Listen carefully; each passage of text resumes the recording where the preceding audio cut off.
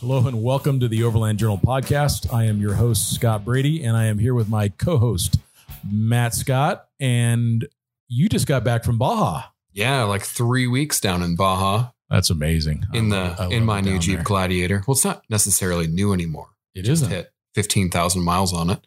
That's right. But we're talking about building a Jeep Gladiator today. Yeah, we're going to talk all about Gladiator. We're going to talk about which model to purchase. What are some of the first things that you should do to modify it? Additional accessories around camping and overlanding and general suspension. I think we're going to talk about all those important topics. And it's certainly timely because the vehicle is incredibly popular. And now there's enough of them on the road that people are starting to modify them, not just the big aftermarket companies that were able to get some of the early ones. But you actually got one of the very first Gladiators off the line. Wasn't it a special package or something? So it was actually one of the Gladiators that was pre-spec'd. So the dealers said, something along the lines of, yes, give me the Gladiator. We're allocated a certain amount before the specifications were announced. So mine has basically the options it has are, yes, it has pretty much everything. It was prior to the trail cam being announced. But yeah, so mine's probably within the first, few hundred VINs. Normally that kind of means, alarm bells go off for reliability and things like that, but zero issues. I love this. It's been really good for you. And I would say that your Gladiator has been probably between yours and Clay's Odin Gladiator, some of the two better traveled Gladiators in the country. Yeah. I mean, definitely. I mean, like I said, 15,000 miles on mine. I got it, 2 days before Overland Expo.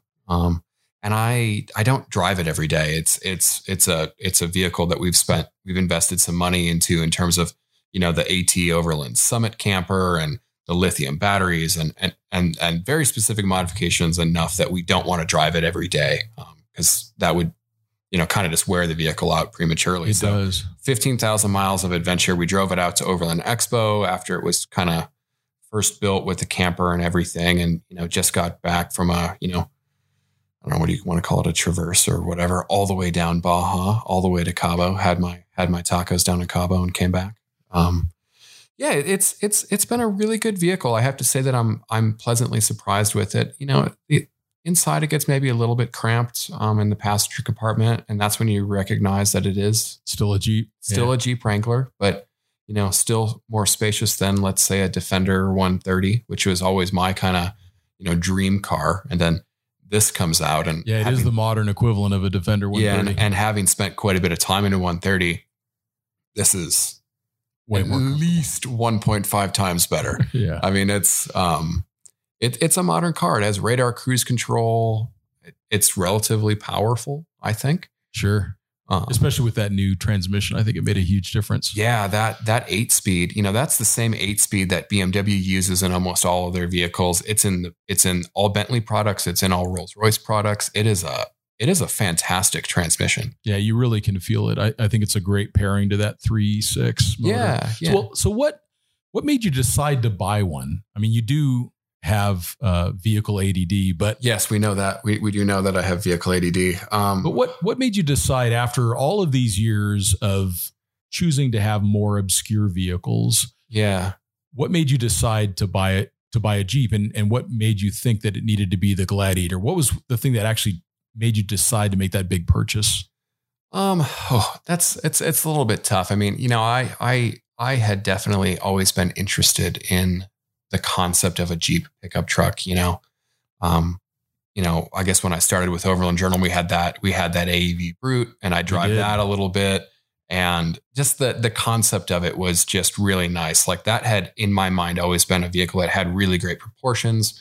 It was purpose built. I think that's the reason why I fell for it so much.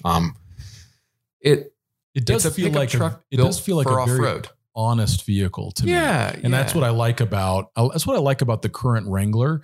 They've not done anything to it to really screw it up. Yeah. And so many car manufacturers have taken long-standing brands, models, and really kind of screwed them up. Yeah, they've turned them into crossovers or some kind of shared platform thing. Yeah, isn't the Blazer some? It used to be a solid axle. It's like some kind of Chevy sedan thing now, or whatever. But yeah, the Gladiator seems really honest to me, particularly in that sport configuration with the max tow package, max payload. I really like it. I don't know. I love the thing. It's a very personal vehicle for me, right? I mean, like I've known Mark Allen, who's the head of design for Jeep for quite a while now.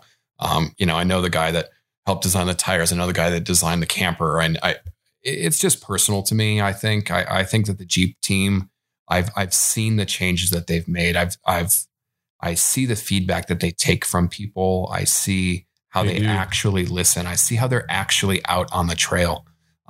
You can't fake driving skill, and when journalists can't get through something, like we just did the Rubicon and Gladiator's stock with the two co-head engineers, Pete and Liz, for the Gladiator, Mark, who's the head of design, and Jim Morrison, not from the Doors, but the CEO now of Jeep. And you can't fake driving skill. And all of those guys are, they're driving manual versions through the hardest obstacles there because they were, probably the only ones that could. Because most of the journalists couldn't drive manual transmissions. Surprisingly, but for the journalists that were also on that trip, I'm sorry, but it's true.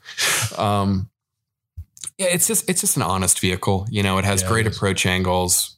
The breakover angle's not super great, but that never really bothered me because I knew the moment I saw that way out concept at Easter Jeep Safari that I was going to put it on 37s. 37s fit. They look perfect. They fit with a 2-inch factory lift. I mean, I bought the vehicle and then they put the lift kit on it. It was fine. I mean, the rear shocks, absolutely horrible. Like they were so close, they used, basically it was a 2.5-inch Fox shock with factory. But was it under dampened or was the damping too firm or? It just had no dampening at all. So it would just blow through the travel. Yeah. Just no compression, no rebound. And it was like, I don't know how to explain it. Like that's interesting because the max tow capacity, max payload unit that I drove actually drove really nice. Yeah. So the rear shock was well. This is the aftermarket Mopar thing, I should say, right? Yeah. So they didn't get the spring rate's great, front shock's great. I'm on my second set of rear shocks at this point. Yeah. Basically waiting for the aftermarket to kind of continually embrace this vehicle. I have some Kings on order. So for the Overlander, what would you say is the right model to buy in your opinion? I really think it's whatever you can afford. Scott, I think you have a lot of points with the Sport with that max tow package. I think now that you can get those wide track Dana 44 axles on every model, outside of the Rubicon, you just have to have that max tow package. And those come with 411s. I don't know if it necessarily really matters anymore. I mean, normally I would say go with the Rubicon because then you get, there's some advantage. There's definitely some advantages. You end up with locking differentials. Yeah. Which I think can be a real advantage. Although I was surprised by how effective the traction control was. Yeah. You have modern traction control on the JL and JT platform now. And I think that just installed with that long wheelbase, just putting an air locker in the back could be a pretty good solution. Yeah. And then you have the factory high payload number, which is now 1,700 pounds of payload. That's significant. It's more than any other compact pickup on the market, more than the Tacoma, more than the Colorado. It's more than any of the other compact pickups. And you have half-ton components. The brakes are large.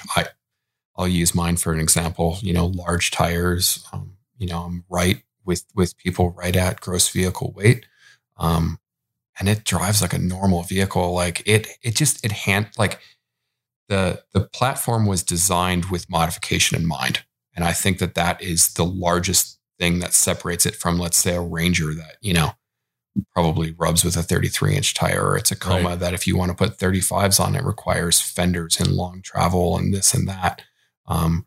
Jeep just kind of knows, like, yeah, they're really good at it. Yeah. Like they get it. They understand. I mean, they're at all the events. They know, 35 stock with no lift, 37s with my factory lift. I do not rub at all.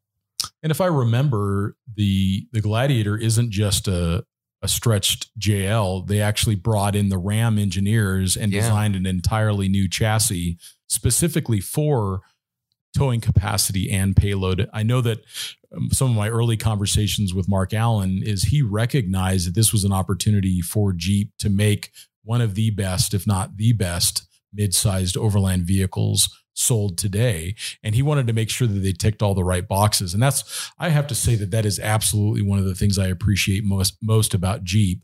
I was at SEMA over 10 years ago, and one of the guys who worked for me at the time says, "Hey, this guy just came running up to me down in the South Hall.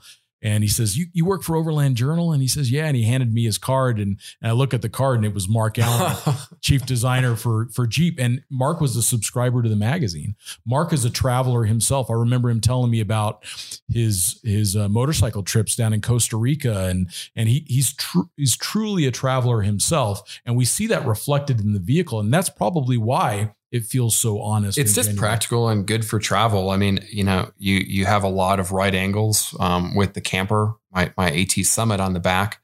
I have a lot of vertical walls. That same camper on a Tacoma or Ranger or something like that, you'd kind of have a 15-degree angle or something going down to the bed, which, granted means your bed's a little bit wider, but I think that the space is so much more usable on a Gladiator.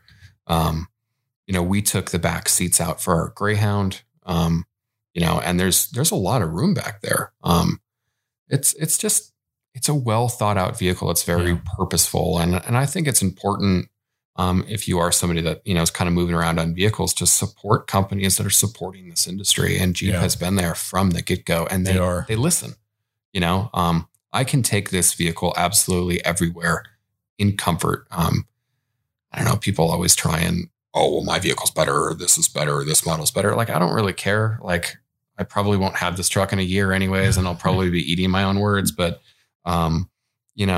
the breadth of capability that this machine has. True. I mean, I hit like 90 mile an hour on a dirt road in Baja in a truck on 37s with a little V6, and it was smooth as could be. I really enjoyed driving the one that we had. We even did some towing with it, connecting some of the bigger trailers that we had. It was really impressive in that regard. I think if you had to own one vehicle that you expected to do everything, technical terrain, daily driving capabilities, you wanted to tow your sailboat up to Lake Powell, whatever that was, and you could only own one car, the Gladiator might be it. Well, yeah. And it's what is the vehicle that everybody wants? They're like, "Oh, well, it doesn't have a solid axle. I don't want it." Okay, well, this does.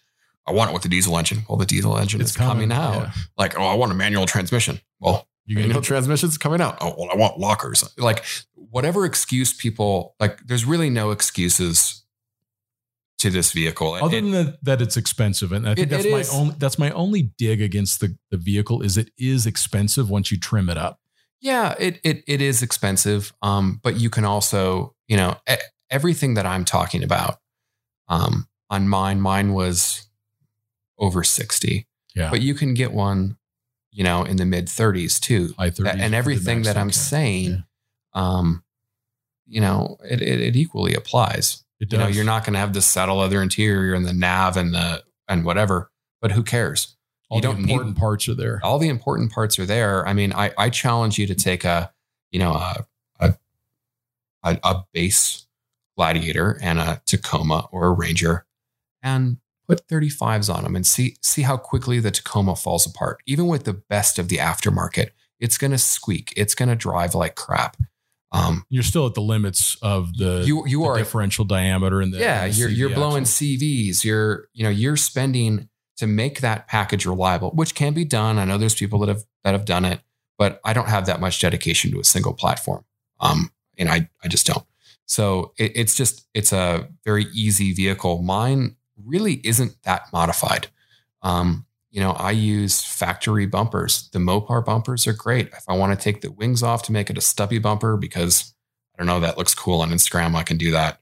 Doesn't really do anything for me, but factory winch mount, factory sliders that, like, I've taken across the Rubicon. I've dragged them across rocks. They're for overlanding. They're all you need. You don't need to put these garage built, hitch steel, super heavy sliders on there. This is a hydroformed piece of steel that's purpose built for the vehicle. And they work really well. I think it's some of the best factory sliders I've ever seen. Yeah. The ones for the Wrangler. There's always somebody that's like, will always try and break everything. And if you're that guy, cool, go buy some sliders. It's a Jeep. There's a million of them out there.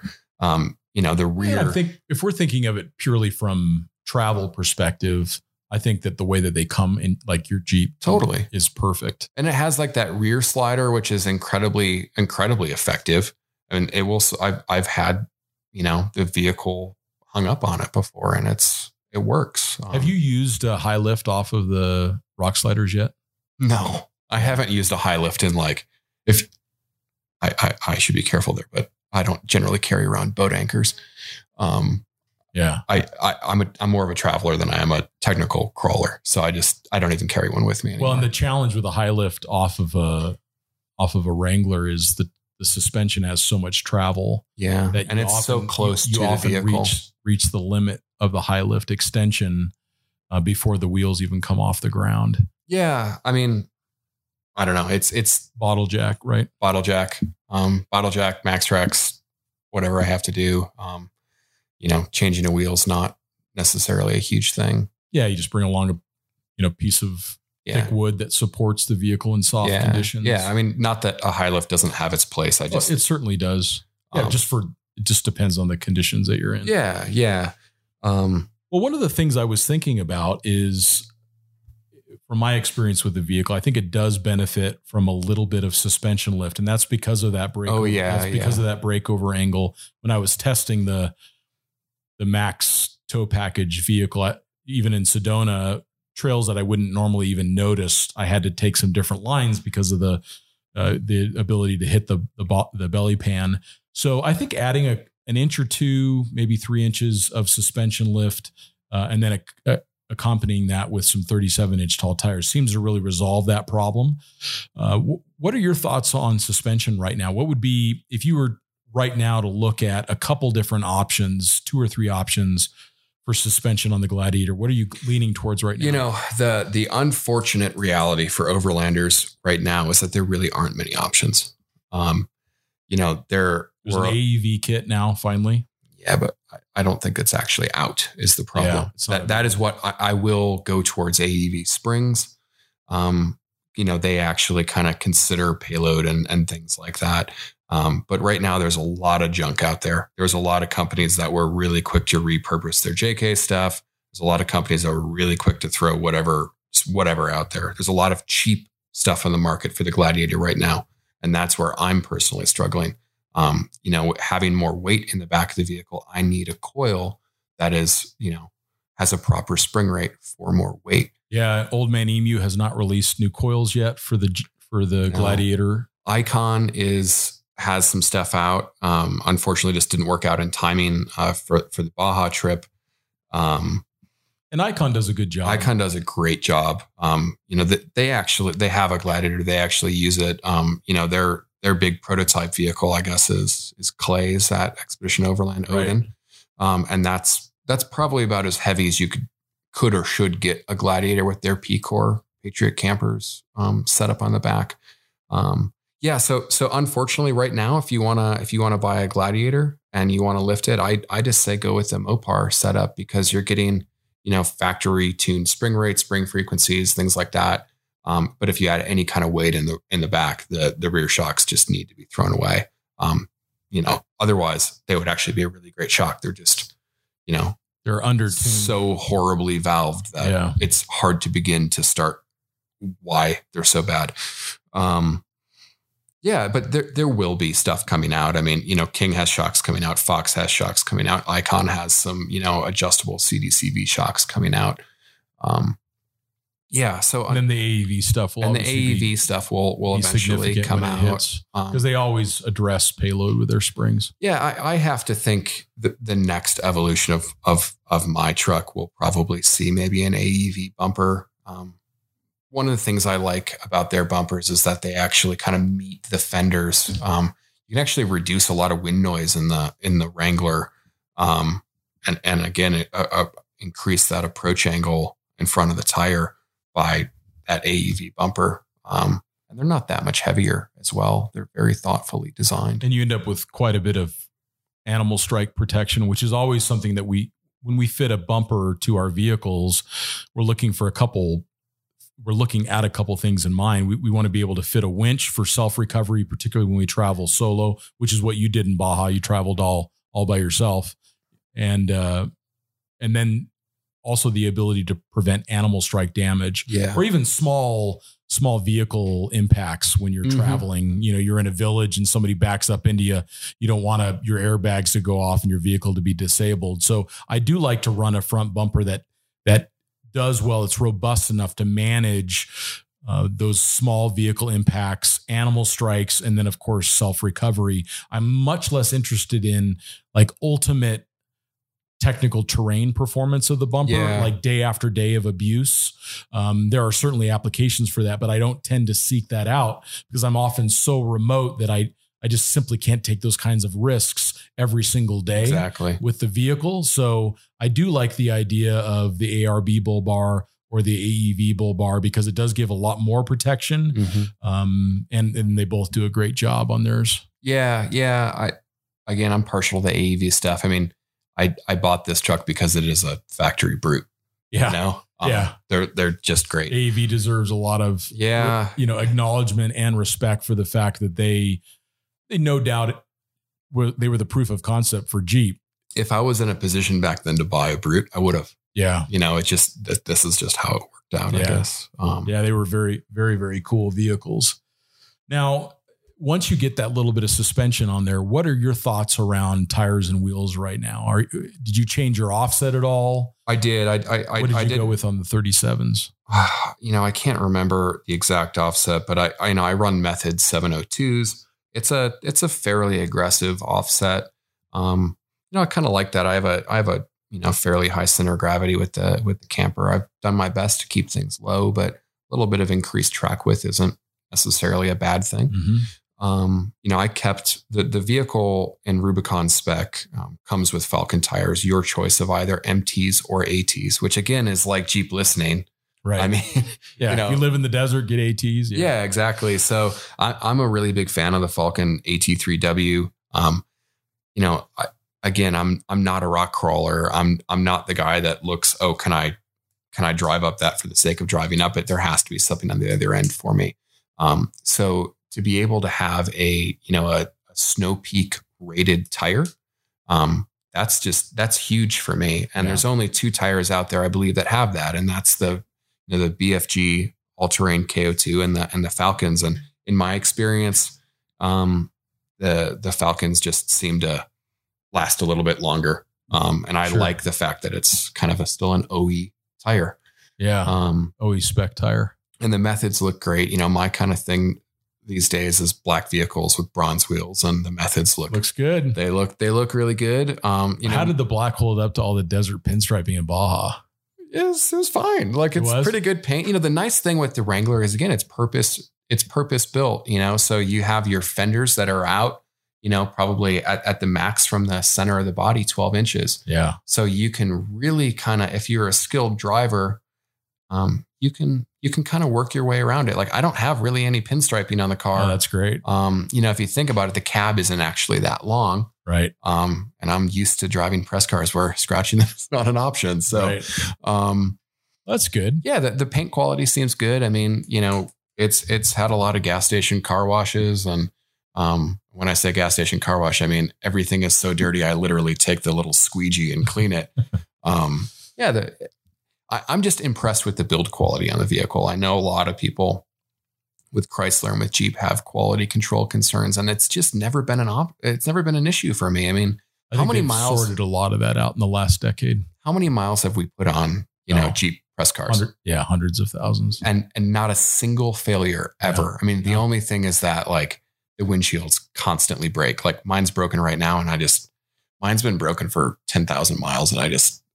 Because it's just going to happen again, right. Yeah, anytime you take a flat upright piece of glass, but somehow the G-Wagon windows don't get broken. I don't know what the difference is.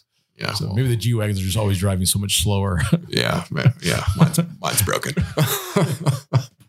I had to replace mine recently. Yeah, but the Jeeps always need to replace the glass. It seems like but I think the big thing is the camper on this. It's actually not that modified, stock bumpers, stock winch mount. I put a Warn Xeon winch on there with their Spydura synthetic rope. It's the platinum edition. Great winch. Just fantastic. The thing that I actually like, I like that, the remote control kind of setup. It's pretty beefy. It also means that there's no traditional, clutch release on it. So nobody can really mess with it. That's definitely an advantage. I wish that they had some form of an override. Yeah. Of a way to plug in another remote, even as an option. I think that would be nice, because there's times where you forget to charge the remote, or you lose the charge cable, or definitely the tide's coming in. As far as performance, though, that winch is unbelievable. Yeah. And obviously, I put Maxtrax on it. I'm full disclosure, I'm the Maxtrax guy. This truck, the reason I can have these things is because I'm the importer for Maxtrax in the US. So you can see it at all the shows that we're at. I re-geared it to 488s. I think one of the interesting things on the Gladiator, from talking to the engineers that actually designed it, the payload of the vehicle is kind of, limited by two things. One was actually the airflow coming into the engine. That's why the Gladiator has the different mesh behind the grill, is to promote more airflow from the higher wattage fan. And the second is actually the gearing. So one of the reasons why the Sport model has such a higher payload is, one, it has less features on it, weighs less, but also it has smaller tires with the 411s. So I actually went to 488s. And I used Dana Spicer gears, so factory gears that went into the Dana axles. I used Dana Spicer diff covers, and it's all just it's a good factory looking package. Everything's kind of salt sprayed to factory specifications. It's not going to rust. I actually, I said it kind of joking around that I won't have this vehicle. I really think this might be the one that I have for a while. Again, especially with that camper on the back. That thing is so well insulated and so well made. Yeah, let's talk about that AT Overland camper. What made you decide on that model? I know it was one of the first ones available. It was one of the first ones. Our warehouse is right next to AT. I've had other wedge campers. I think the Go Fast is a great option too. We really wanted to build more of a little sailboat inside. And what the AT Summit offered me was the ability to have things like a dual pane acrylic window. It allowed me to have. Oh, yeah, that's right. They run the turn. The turn Overland windows. It's a foam core, sandwiched aluminum construction. So it actually has 30 millimeters of insulation built into the walls, and then it's carpeted inside for condensation. It's really easy to put up and down. You can put solar panels on the roof. It has channels for that, for all your wiring. The roof is actually insulated as well. And then the tent fabric actually has 4 layers on it. Now there's a insulation kit that is optional, but literally just pulls out like a jacket liner with Velcro. And that has an outer layer, to kind of prevent that condensation coming from the tent itself. It has Thinsulate, and then another white interior layer.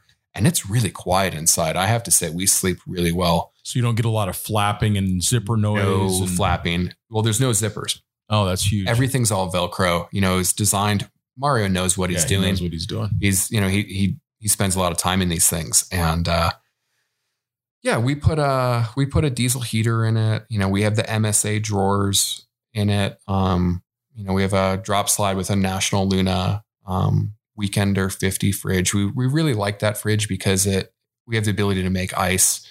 And margaritas. Yeah, margaritas without ice are really, really uncivilized. And that's not overlanding. That's called car camping. So the diesel heater is great. We finally kind of got that thing figured out. And, we even use that thing down in Baja. It has the ability to smoke you out, or the ability to kind of keep you warm. And in terms of use of space, that bed also articulates up. So when you're in the camper, you not only do you have about 3 feet at the end of the bed, since the bed does go over the cab of the truck quite a bit. You can then push that bed up as on struts. Again, the bed is also 30 millimeter foam core insulated material, so you're not sleeping on a cold surface. but then you get the full use of the space inside. You don't have to, make your bed every day. You leave your bedding in there. There's enough space. So if you got to hunker down in bad weather, you can do it. Yeah, you can hang out in there. And, we've put some kept the interior very simple. You have to respect the payload of capacity of a vehicle. And I think a lot of overlanders they throw more and more and more and more and more. They never take it away. And more. Yeah. And more. Yeah. This is really modular for us. So, we have a Lifesaver jerry can for water. It's very light. Also, we do a lot of travel overseas. Maybe we'll take this vehicle on the Silk Road. So the ability to have water filtration, pressurized water, and water storage in one unit was huge. And those alley boxes are great because they're just so light. We can leave them outside. They're waterproof. So then we get that interior space. If we have to hunker down and it's bad weather, we can put all that stuff outside and get that space. And you don't have much on top. I think you've got some Max Tracks and Max Tracks are on the side. And we just have an Overland solar 160 watt panel. Okay. And does that seem to run everything that you need it to? We have a 170 amp hour lithium battery. Oh, that's huge. It's massive. It's like what you would put in an RV, essentially. For those that don't know, lithium has 100% state of charge. So there's actually 170 usable amp hours roughly in that battery. And I'm sure the few bottom ones are a bit not there, but as compared to an AGM battery, this is like almost 3 or 4 lead acid batteries. Impressive technology. In like 50 pounds or something. Yeah. So yeah, the solar panel's there, but I have to worry about that like a week into camping. So, well, there's a couple other campers on the market now. There's the new one from 5010. The one thing I liked about that was it was really big on the inside. Huge. Because of the way it overhangs the back of the vehicle. Great use of space. Yeah, you have to use the flatbed system that they provide as well. And it does end up getting very expensive, like nearly the price of the vehicle by the time you get it all done. More than the Sport that you're talking about. Right. If you want the fully built out interior, but they do a great job with that. I think Goose Gear is the one. Goose Gear is the US distributor for that. Bringing those in. I really did like the big open space on the inside of that. And then there's a couple others on the market. There's the P-Core from which is Australia. More of a canopy style. It is. It's definitely not a camper. It looks great. I mean, it looks really, really good. If I wanted a utilitarian setup, with that flatbed, you'd really gain a lot of usability from the truck and the ability to take that canopy on and off so easily. They've really designed that well. And I want to say it integrates water. Yeah. And they're under 10 grand for the tray. And it's quite attractive. I think it looks really good on the truck. It looks very purposeful. You just can't sleep in it. You still have to sleep in a roof. So I have to have a tent or something like that. Go Fast does make something for it too. They're a great option. The thing I like with them is they're really light. They're great for somebody that wants something maybe a step above a roof tent. If you have no ambitions of making your little sailboat inside, I think that's also a really great option. And I'm sure most of the wedge camper people have one. I haven't seen anything from 4-Wheel Camper. Yeah, that's what I was thinking about. It'll be cool when we start to see 4-Wheel Camper releasing models that fit in the Gladiator. Because with a 1,700 pound payload, they sell those things all day long for Tacomas. Yeah, and this is such a better platform. You can just tell that it handles the weight better. For sure. My partner's dad has a new Ram 1500, and we were kind of sitting underneath and comparing his to mine. And there are truthfully a lot of shared components in the same rear brakes. Makes sense. Yeah. Yeah. And that's great. It's I want to say it's the only vehicle that has rear discs. Does the Ranger have rear discs? I think so. Yeah. Yeah. And then so does the Colorado. Colorado does now too. The Tacoma is the only one that doesn't. It still has drums in the back. Yeah. I think they had some reason for it that made no sense, but I don't know. Yeah. But so what's next for the Gladiator? I mean, you've driven it down Baja. Where do you want to take it next? What do you next plan to modify on the vehicle? We're definitely looking at, Yukon, Northwest Territories, Alaska this summer. If work allows it, we're lucky that we're able to travel as much as we are, but we have to kind of respect that too. We do have a business to run. So hopefully that's the next big trip. I mean, we're always doing weekend stuff. We're going to intend to hit some more stuff in Arizona and probably go back down to Baja in March, weather's just so perfect there. It eventually, even though I built this, I built my dream Land Cruiser. Diesel, has all the secondary fuel tanks, everything you could imagine, like completely mechanically injected and everything. It's also one of our show trucks. And I don't know. I don't know if that's the vehicle I would drive around the world anymore. We're starting to kind of plan the Silk Road idea maybe for 2021. And I think it would be hard to not take the Gladiator. It's the fatigue on the driver is so much less, because there are those days when you don't have unlimited time, you do have to put in those 10, 12, 14-hour driving days, and the ability to turn on that radar cruise control and just kind of go. And I don't know. It's nice. When you get to Mongolia, it'll only shut off with the camels. Yeah. And it's quiet inside too. I mean, I know that's kind of where the Gladiator has received some negative marks, is interior cabin noise. But I think it really depends on how you have it set up. I put downloaded an app, a decibel meter, and it was right about 68 decibels, if I remember correctly. And that's kind of what they considered a conversation level. Definitely if you're doing 90 mile an hour with a headwind, which the truck will do, like we did across Texas from, coming back from Overland Expo. Yeah, it's a little bit louder, but that's when I notice it, is once the speed gets up over legal limits, that's when it really gets a lot louder. Yeah. There's only so much you can do. But you're only doing that in America. That's right. You'd never get going that fast. No. So unless you're on the Autobahn, maybe. Yeah. So that's kind of take it around the Nürburgring. Yeah. It'll be your first time around the Nürburgring. We'll be in a Gladiator. I love it. Yeah. So big plans for the vehicle in terms of where you want to take it. I don't really know. I need to find a better solution for rear shocks.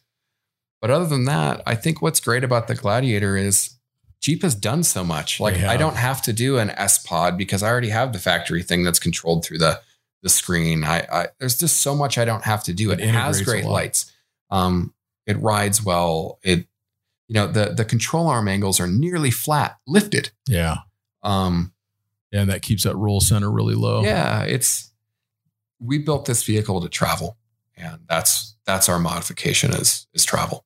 Yeah. Hopefully all the money that you think you need to spend on modifications, because it doesn't need it, you can just spend on fuel now. Exactly. I love that. Exactly. Well, anything else going on, like any new gadgets you've been picking up recently? I do have one. I used it extensively in Baja, and I now use it to light my nightly campfire inside my house. That was the wrong way to say that. They're not called campfires. Fireplace. I don't light fires inside of my house. It's this little Covea butane torch. It's called the Fire Z. I don't know. I think I bought it on Amazon. It was like $20 or something.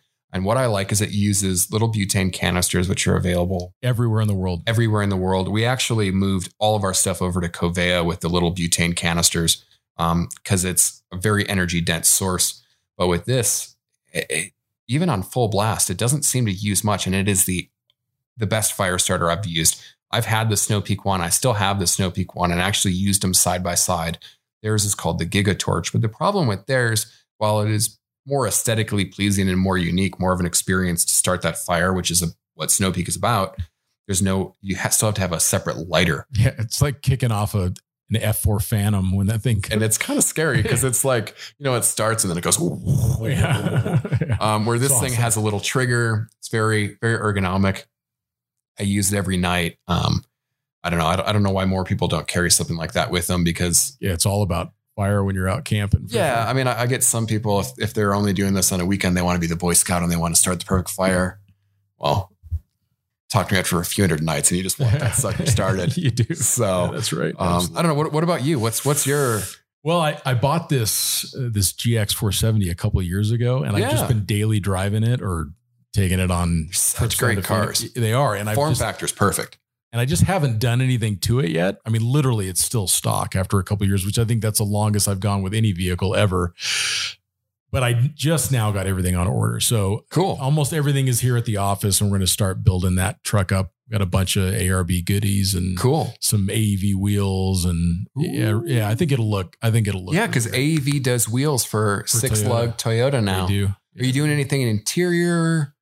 It's going to be a typical Scotty build. So it'll be super Sano, very understated, not a bunch of complex systems. But one thing I would like to do is look at like a Scheelman seat or a Recaro or something like that, because the factory, it's the one real negative in most Toyotas is the factory seats. Yeah. The factory leather is just garbage. So it definitely needs a seat upgrade. So that might be the one thing that I do on the interior. I was thinking about maybe taking out part of the rear seat and running the fridge back there to get the weight a little further forward. That'd be cool. Do like a goose gear seat delete. We did like a goose gear seat delete in the Gladiator. And you like that?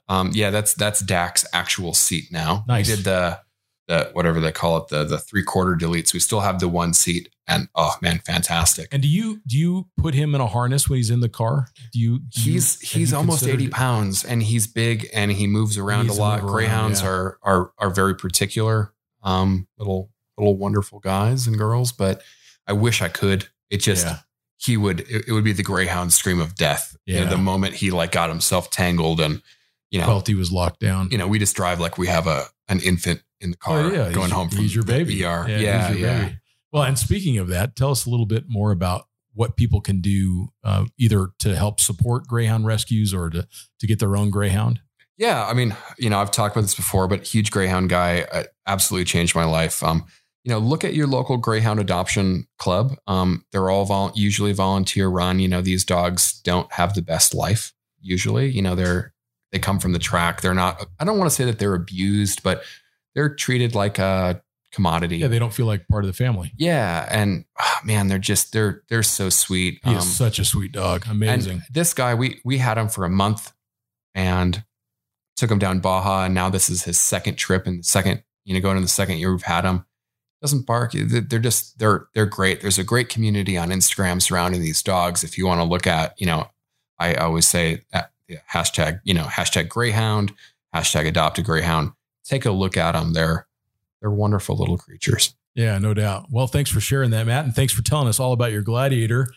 I think it's going to be really exciting to see this vehicle come to market in more numbers and see how people start to personalize them, see the integrated camper systems that are going to come out. I think it's going to be very cool to see how this car develops over the years. Yeah. The fact that in 2020, we have soon to be available turbo diesel, but a turbo diesel manual solid axle pickup truck that you can take the doors and roof off. Yeah. It's like, how is that not cool? Like, why would you want to drive I don't know, whatever, anything else? Like, I don't know. Yeah. It's pretty cool. Life is fun. Have fun. Yeah, no doubt. Well, thank you all for listening. And remember, it's all about the experience. Spend less on your vehicle than you do on your trips. And we will talk to you next time. Take care, guys.